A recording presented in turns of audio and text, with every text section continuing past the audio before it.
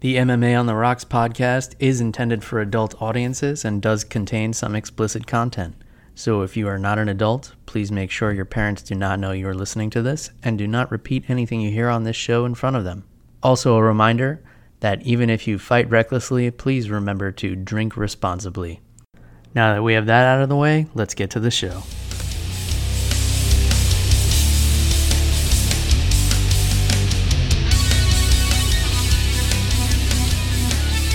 All right, welcome to MMA on the Rocks. My name is Bill Welker. You are listening to episode number 64, or you're watching episode number 64 on YouTube. Very likely the last episode for a while, so I wanted to get one more in as I'm here waiting for Hurricane Irma to hit my area. Pretty long story what I've been through the last couple of days, and I'm glad I get the opportunity to document it in this way. So it's definitely hasn't been an easy last couple of days. Had to evacuate twice. For now, I think I'm in a pretty safe area on the east coast of Florida, a little north of Daytona Beach. So what happened was, initially where I live was a mandatory evacuation zone near Clearwater, Florida. So I had to make the call to get my family out of there and get my pets out of there, my elderly pets that I'm sure a lot of you see on social media. And we evacuated to Tampa, and we were on the 5th floor of a high-rise where it looked like we were going to be okay because the storm was tracking to go up the East Coast. And then 4 a.m. yesterday morning, I think, we woke up and discovered that the storm had changed directions, or it hadn't been tracked right, or whatever the case, and was actually heading up the west coast right toward Tampa. And we would have been looking at about 15 feet of floodwater where we were, right on Hillsborough Bay. So had to make the call and scramble to get out of there. I'm not going to lie, I was pretty nervous.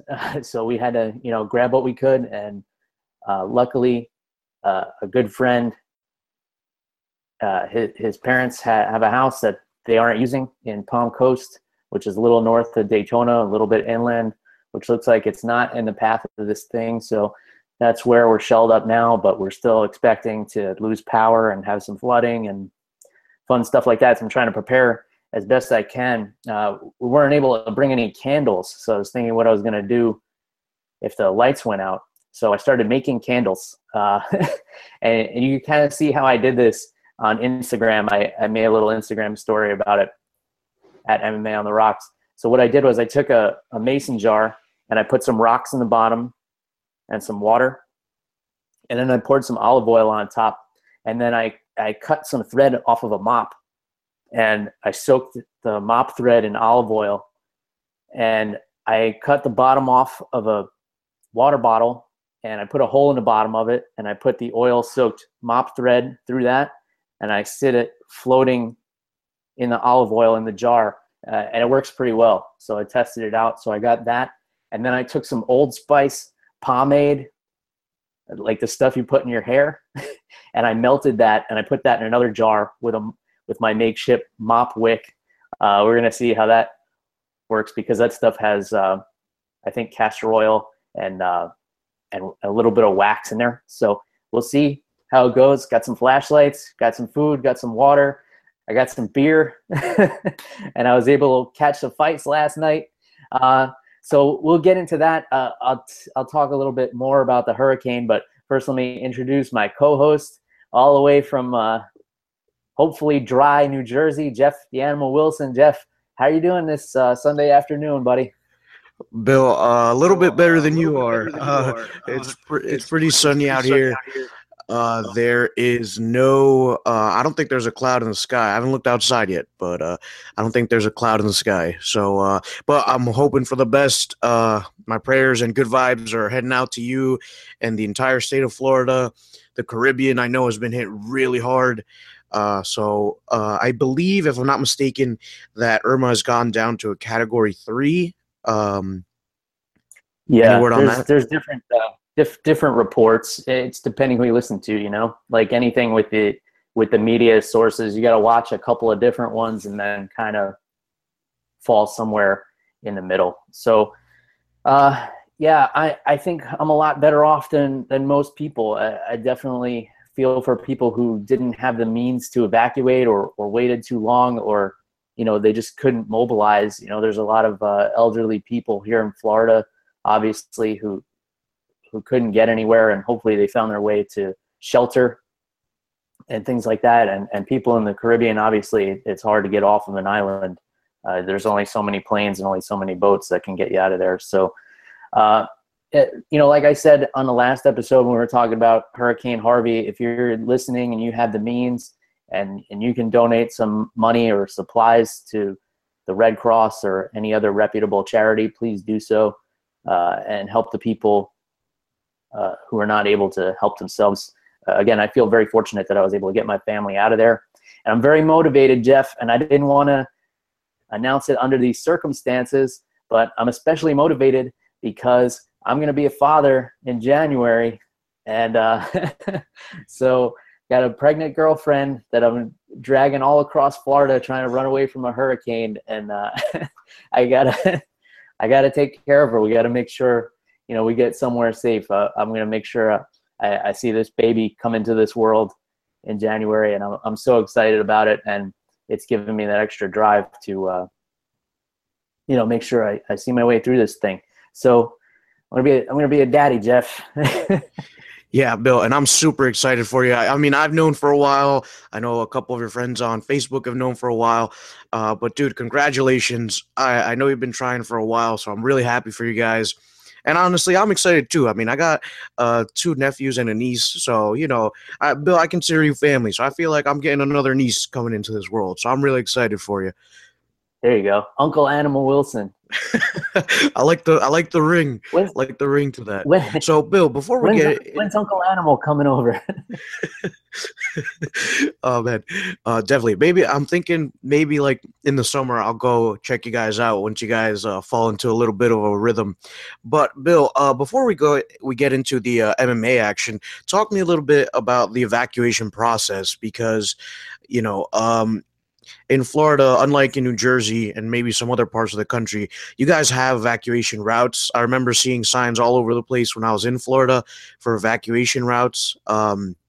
So talk me through the process. You know, what were you thinking? And also, like, what did you guys have to, like, physically do? Give me some times about, like, how long it took you to get certain places. I imagine traffic was a nightmare. Yeah. So like anything else, there are plans and things in place, but a lot like fighting, you know, how they say everybody has a plan until you get punched in the face. So a lot of these things, you know, they're there and they're in place, but it's also like you have to be proactive about it. You can't say like, oh, there's an evacuation route, so I can wait. So what I did was, as soon as there was even talks of mandatory evacuation, I left where I was near the beach. I essentially live on an island, so I didn't want to get stuck out there. And when they announce a mandatory evacuation, that doesn't mean that you have to leave. That means if you don't leave, there's not going to be anybody to rescue you. They're not going to send out, you know, the fire department and the police department, everything like that. They're evacuating too.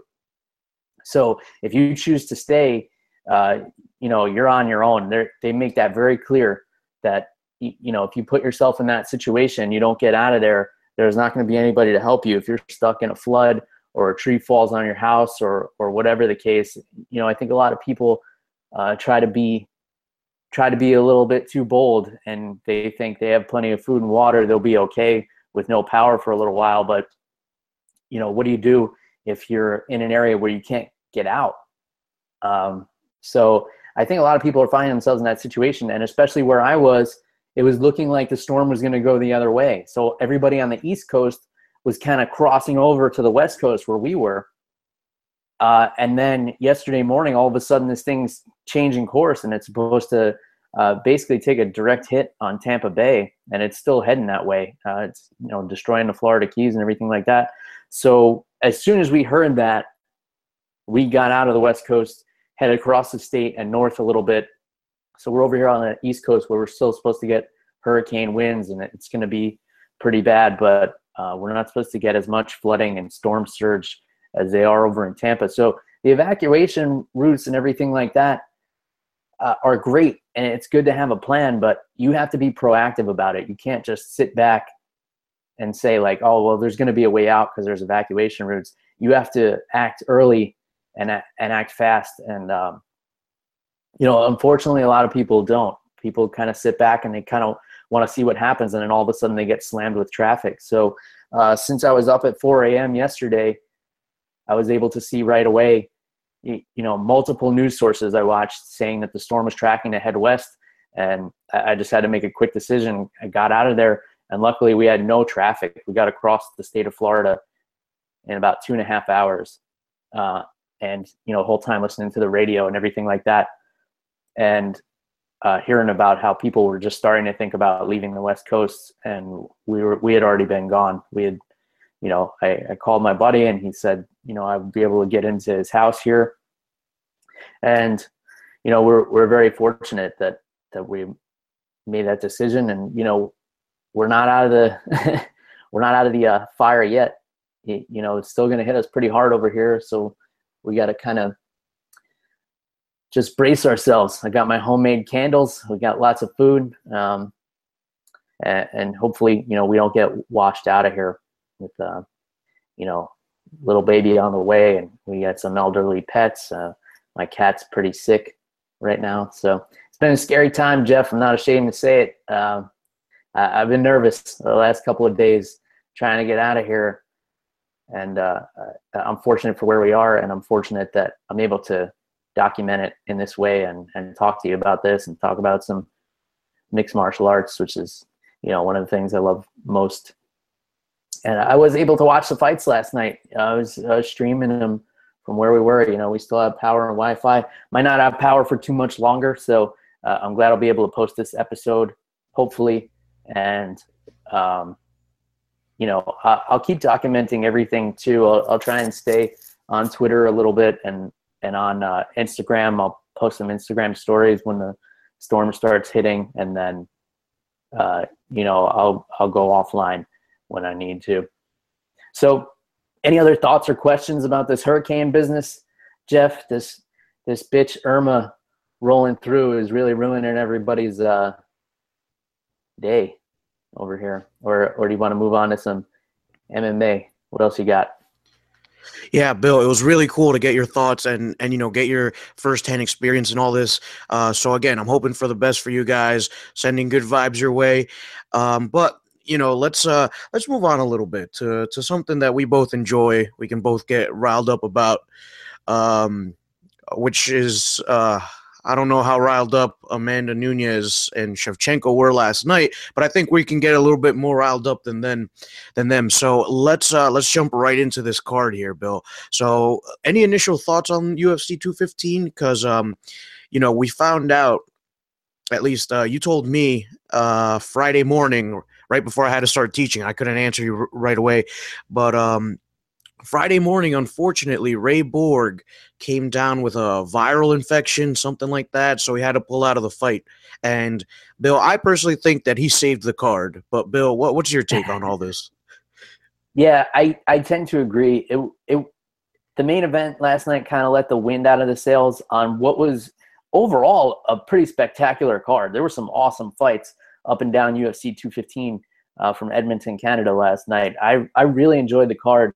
The main event even, it was kind of, there was like a weird tension. It was like neither one of them wanted to make the wrong move. They both respect each other a lot. I'm talking, of course, about the bantamweight champion Amanda Nunes and the challenger Valentina Shevchenko.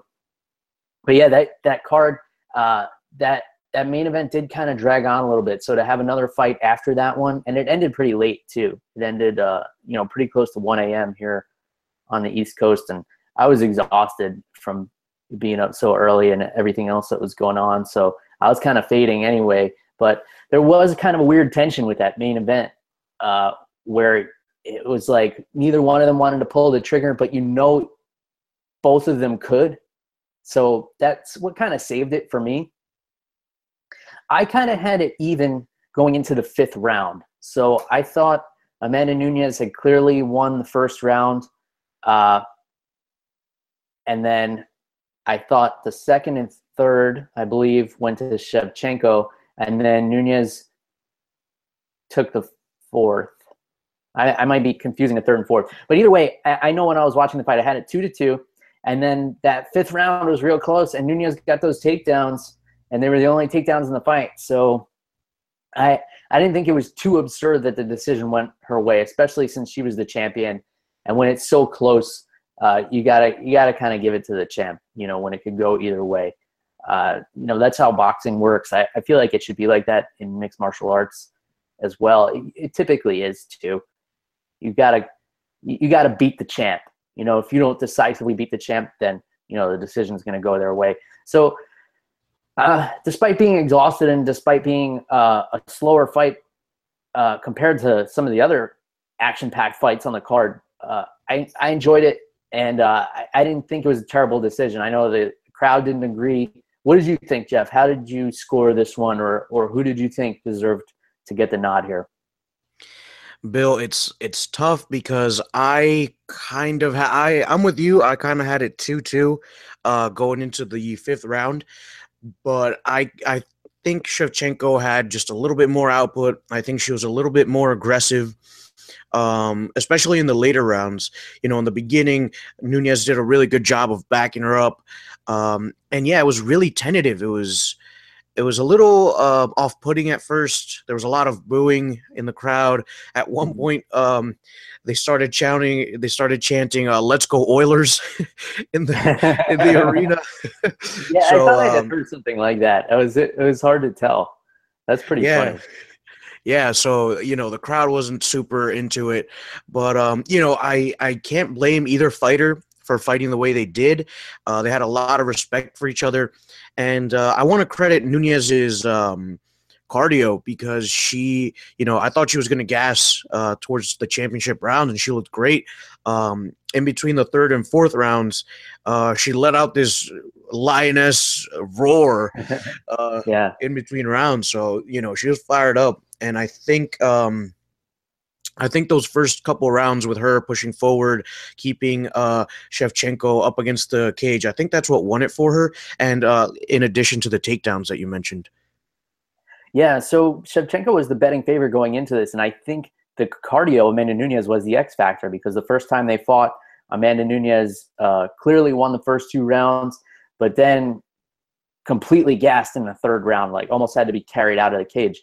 So, logic tells you that if it had gone 5 rounds, Shevchenko would have easily been able to get Amanda Nunes out of there, because there was no way she was able to go that long. But since becoming the champion, I guess she's changed up her cardio. She changed her camp a little bit, and she fixed the problems in her game, and that's what makes champions. So she proved why she should be a champion by mitigating that X factor that a lot of people thought would lead to Shevchenko being declared the new champion. It's a tough situation for Shevchenko to be in, because now she's lost twice to the current champion.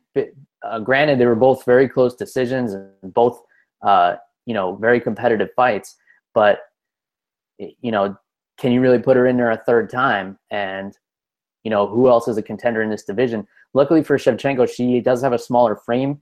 And at the end of this season of The Ultimate Fighter, we're going to have a 125-pound division. So I see her being very competitive in that division. Hopefully she's able to. She's an awesome fighter, and I'd like to see her have some continued success in the UFC. Any other thoughts on this main event before we move on?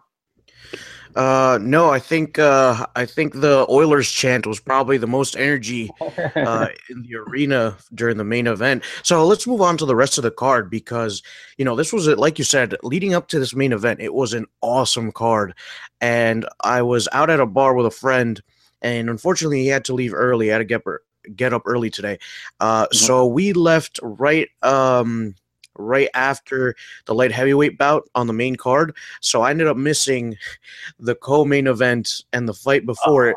I did catch it this morning, though. So really exciting fights. But Bill, why don't you fill us in on the co-main event? Because I think you were especially pleased with this one. Oh, man, this was an awesome co-main event. So Rafael dos Anjos obviously has looked amazing since moving up to welterweight. Former lightweight champion, and just couldn't make the weight anymore. I mean, he almost he almost died, like trying to cut weight to fight Tony Ferguson. So definitely not the right weight class for him. He looked phenomenal, and he steamrolled Neil Magny, who is a really tough competitor, very well-rounded, maybe slightly overrated by a lot of the hardcore fans, but definitely one of the toughest guy in the division. Easily top 10. You can't argue that. I wouldn't see him in title contention anytime soon. Just because of the losses he's had against top competition. But I've never seen him get manhandled like this. Dos Anjos just roughed him up and bullied him. And once it went to the ground, he was beating him senselessly. And he put one of the tightest arm triangles I've ever seen on Magny. And credit to Magny, he hung in there for a while before tapping. When I saw that thing get locked up, there's no way he was able to breathe. And the thing about an arm triangle is it's not like you can just pass out and it's that easy, like in a rear naked choke. It's painful because it puts pressure. Your own arm is being crushed against your jaw, and there's a lot of pressure on your jaw before you actually pass out. So credit to him for hanging in there. And eventually Dos Anjos got the tap and, without a mark on him, and he propelled himself pretty high up. I think after this one, I think Magny was ranked number 6. So that definitely bolsters Dos Anjos up there. There's some interesting matchups for him. You got, depending who Tyron Woodley fights next, you can make an argument for Dos Anjos being up there in the top 5. Maybe a fight with Robbie Lawler, if Lawler doesn't get the title shot, would be interesting. A lot of interesting things. So you caught this one this morning. What was your take on this fight, Jeff? Bill, I thought this was a great fight. Dos Anjos looked absolutely phenomenal in the cage, and a big credit to that was his leg kicks, man. He's got vicious leg kicks. I think you can ask what's his name, Nate Diaz, about it. And I think that it was one of his first leg kicks that dropped Magny, so it was crazy to see that. And Dos Anjos, he's a jiu-jitsu champion. He knows what he's doing, and he was so patient in building up to that arm triangle because Neil Magny was doing such a good job of just defending and trying to transition into better positions. And at one point, Dos Anjos kind of jumped into mount, and from there, I think it was pretty much over. So yeah, and like you said, dude, that. Yeah. But he timed it well. I think his base was really good. But dude, I'm with you on that, on the arm triangle comments you're making, because that thing looked like it was locked in tight. I mean, arm triangles, they like, you don't feel yourself passing out until you've passed out. I've never passed out from one, but like it starts off slow and then all of a sudden you're like, oh man, I'm about to pass out. And so it's one of those chokes that like comes, like you start feeling it slowly, but the way Dos Anjos had it locked up was super tight. I thought Magny was going to go out actually, and he was in there for a while. It felt like he was in there for a good 8 to 10 seconds. And to be in a submission that tight, I think anybody else would have passed out, man. Credit in the world to Neil Magny, and Dos Anjos looking like a superstar in there. So, Bill, do you have any other comments or thoughts on that fight? No, I mean, just the fact that, sometimes you have in your head that you'll just pass out to that arm triangle, but then, when your eyeballs feel like they're going to pop out of your head and your jaw feels like it's going to shatter. I mean, you have a guy like Rafael Dos Anjos squeezing your face. It probably feels like your skull's just going to combust. So, I don't discredit Magny at all for tapping. He hung in there a lot longer than a lot of people would have. So let's move on to the only flyweight fight on this card since the main event was canceled, which was an awesome fight and a complete destruction of Wilson Hayes by Henry Cejudo, who improves markedly every time he gets in that cage. I still feel like when he fought Demetrius Johnson, he definitely wasn't ready for a championship fight. You know, he could have had, I think, 3 or 4 more to get ready for that level of competition. But the problem is there's nobody left in this division, so they had to throw him in there. And, you know, he just wasn't prepared. You know, he hadn't been in a main event or anything before, so he didn't know how to deal with the pressure. And, you know, I think his game plan went out the window. And then, like we were saying earlier, you have a plan until you get punched in the face. But, man, did he look phenomenal against Wilson Reis last night and just destroyed him way faster than the champion did. You know, Mighty Mouse kind of took Wilson Reis into deep water and then submitted him because Wilson Reis has had some issues with cardio in the past. But Henry Cejudo didn't waste any time. He just came out of the gate, blasted him. Some really crisp boxing from him. He came out with a weird kind of karate stance, kind of Conor McGregor, Lyoto Machida-esque. He was training with the Pitbull brothers down in Brazil. So he's really trying to develop his skill set, and just really an impressive performance from Henry Cejudo. He might have just saved the flyweight division with that performance because nobody else has really been trying to take on that task, in my opinion. So he ends up getting the TKO in the second round, but you could have argued that it could have been stopped at the end of the first. I mean, Wilson Reis came out basically punch drunk into that second round. So what were your thoughts on this fight, Jeff? Bill, I was really impressed with Henry Cejudo. He looks better every single time he steps into that octagon, man.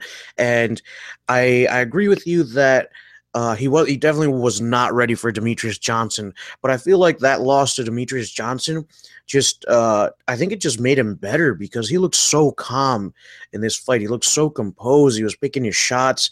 He even when he rocked Wilson Reis in the first round, I think he rocked him with I think it was a left hook, and you know he didn't go crazy. He like clinched up, and he realized that he wasn't going to get too many shots in, so he started picking his shots. He went for a couple of leg kicks.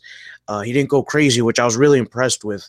I thought he was going to try to just unload and maybe punch himself out, but something that you commented on last night because we were texting, as you know we tend to do during these fight cards.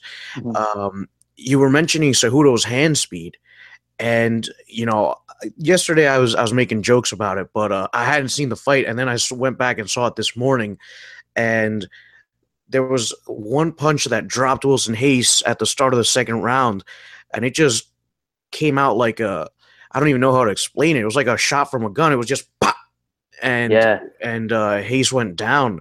So you know, Cejudo, an Olympic champion in wrestling, freestyle, I believe.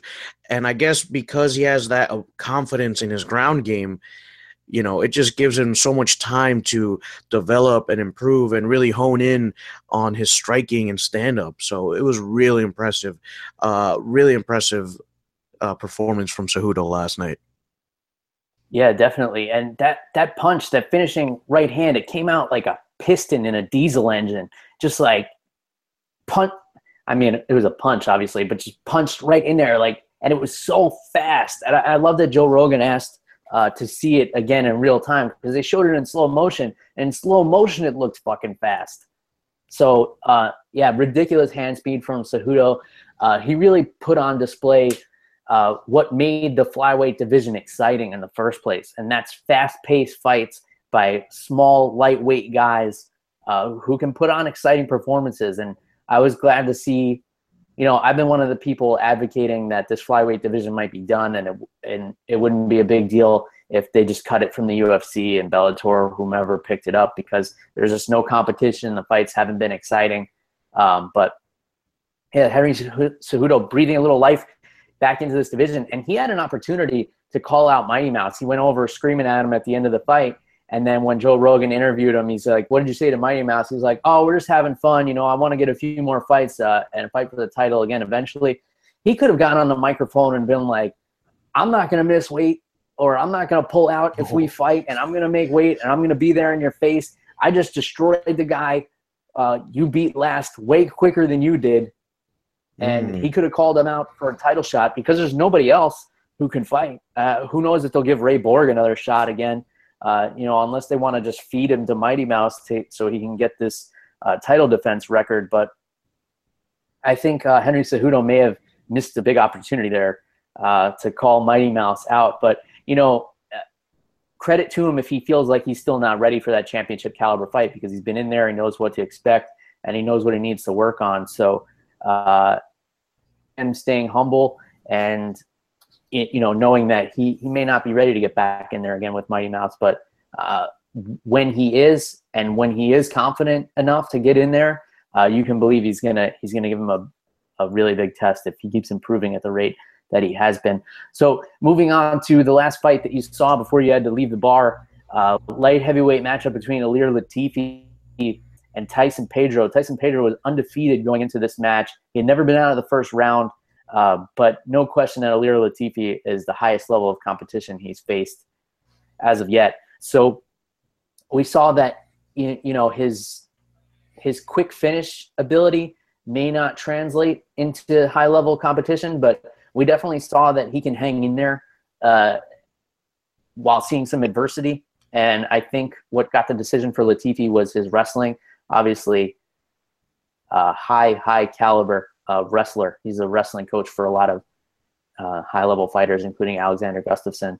So I thought this was a pretty exciting match. It was pretty back and forth. The two guys with a lot of power kind of slugging it out. And, you had that what if of the young kid with the quick finishing ability, the whole time. So I thought it was a pretty solid matchup. What were your thoughts, Jeff? Yeah, I agree. It was a fun match. It was a fun fight to watch. I thought Tyson Pedro, despite the adversity, I think he did well. He did manage to get out from under Latifi a few times, especially in the first and second round.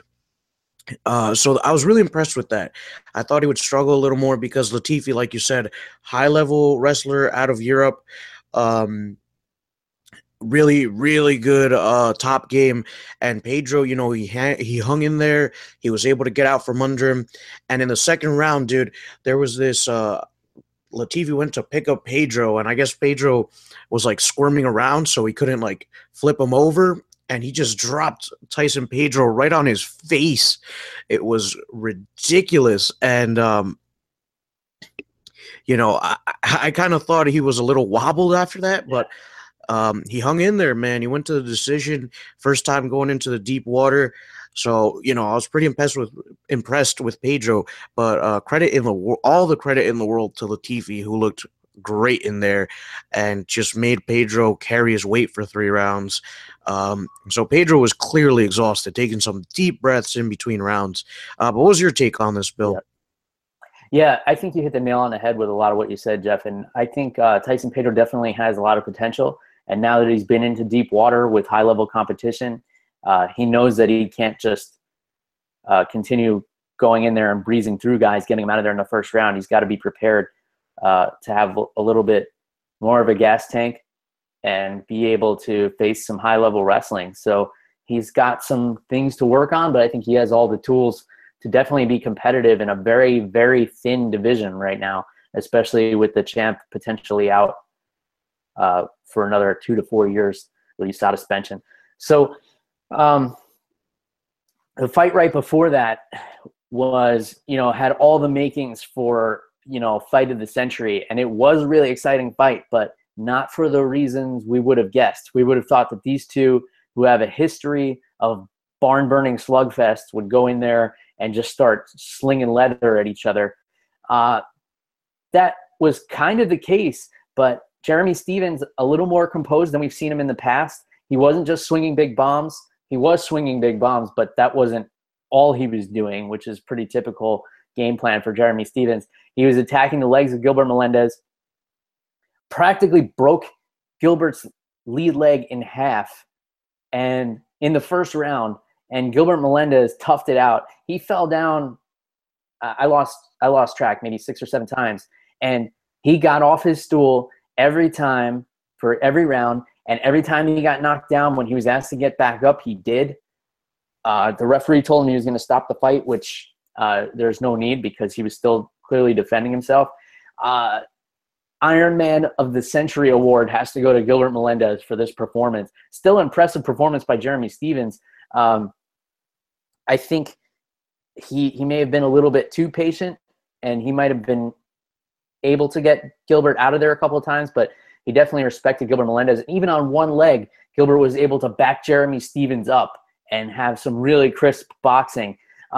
Jeremy Stephens had to know he's not getting any kicks thrown at him. It's only hands that Gilbert was throwing towards the end of the fight, and he was still backing Jeremy Stephens up. And who backs Jeremy Stephens up?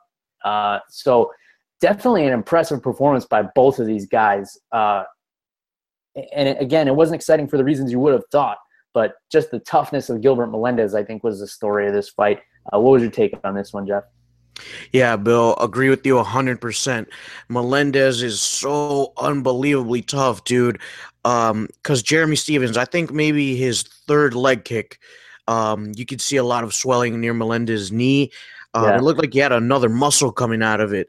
It was crazy. And like you said, man, every round he stood up, came out for the fight. And I think Jeremy Stephens, he fought the right way against Melendez. I think that Melendez, super tough dude. He's got a tough chin on him. We don't see him get finished a lot. So I think Jeremy Stephens did the right thing. He was picking his shots, trying to control the distance. But all the credit in the world to Melendez, dude.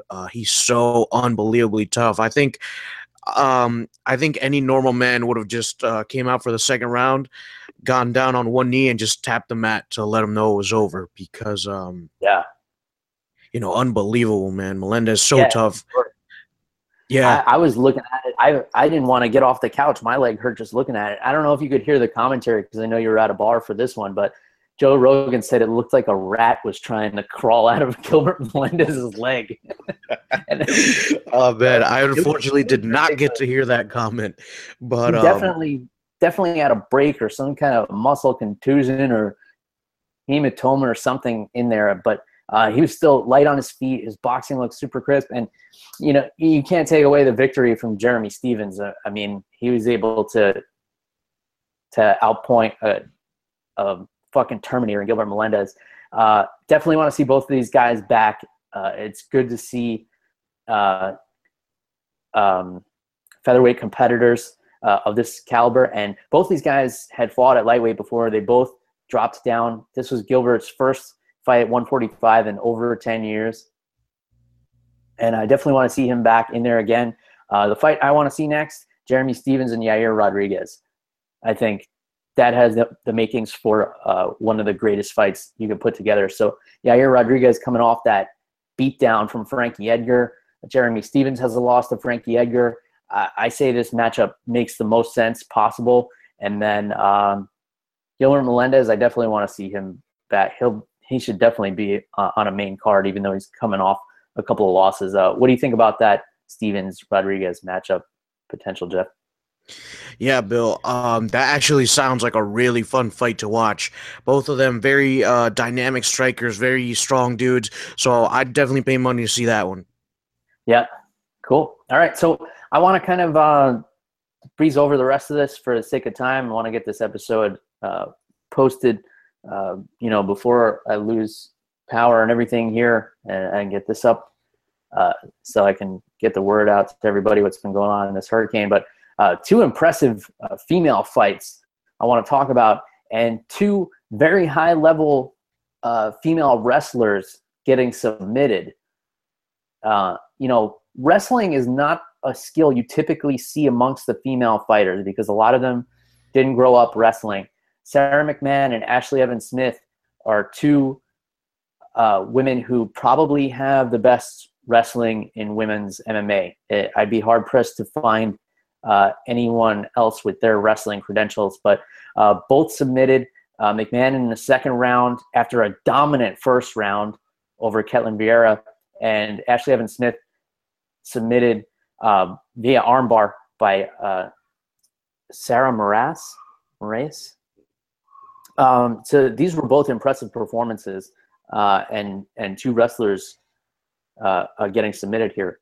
So did you catch either of these fights, Jeff? And if not, you definitely need to go back and watch these. Yeah, I was fortunate enough to watch both of these fights, and super technical stuff. Vieira getting an arm triangle from a very strange angle. It wasn't the angle that you normally get an arm triangle from. She was more on top of McMann instead of to the side, a little perpendicular to her. And Sarah Morris, man, she worked her ass off for that armbar, and it paid off. It looked like she broke Evan Smith's arm at one point. So yeah, two very exciting fights. Definitely go back and catch those if you didn't. Yeah, with that armbar, Joe Rogan asked her, he's like, it looked like her arm popped, and she was like, yeah, well, I hope so. Jeez. Yeah, Sarah Morris is a weird chick, man. She's Yeah. I don't think she's wrapped up so tight. Yeah, I'd say so, but she's definitely an exciting fighter. So, Vieira with that arm triangle, like you were saying, was from a very odd angle. I was surprised she finished it because I was looking at her going for it, and I was like, she's up against the cage. She doesn't have enough room to jump over to the other side, which is typically how you would finish that. You want to be on the same side as the arm you're trapping to finish that submission. But she was able to, put enough shoulder pressure down. Sarah McMann has some thick arms, so I guess it was enough to cut off the circulation, and she was able to put enough shoulder pressure down to finish that. But definitely impressive performance from Ketlen Vieira, who had a huge hematoma on her head. She looked like she was growing a fucking rhinoceros horn out of the middle of her face at the end. But, credit to her. She was able to – maybe that's what helped – maybe that rhinoceros horn helped put like extra pressure on the arm triangle, and she used it as leverage. I don't know, but definitely impressive performances from the ladies last night in Canada. So, even after talking about this, definitely an exciting card. I picked up some beer on my way to Palm Coast. Stopped at one of the only gas stations that was open, and I was like, you know what, if I'm going to be stuck in this thing, I might as well have a couple of beers while I'm sitting with the power out around some candles, playing cards or whatever. So I picked up some Sam Adams Oktoberfest. I guess maybe I wanted to feel like it's fall a little bit down here, and Oktoberfest beer always makes me think of fall. So Sam Adams Oktoberfest is one of those beers that got really trendy a while ago, and for good reason. It's really tasty beer. It's dark, malty. It's got kind of like caramel notes to it. And I feel like they've changed the recipe a little bit. It's gotten a little bit lighter. It used to be like a lot darker, and it's one of those beers that's really good on draft. If I recall, I hadn't had it in a while. Oktoberfest beers from Germany are usually very light. They're usually like lean towards more of a Pilsner type of beer. But Oktoberfest here in the United States, is more like pumpkin spice and nutmeg and things like that. So it has like a rich taste to it. Sam Adams Boston Lager, which is kind of their staple. This is like the middle of the spectrum for them. That's like the starting point. If you've ever had Sam Adams beer before, I'm sure a lot of you have. And, so they get that rich maltiness to the Oktoberfest, which I always enjoyed, and it's got a little bit of spice to it too. So it's it's very filling beer though.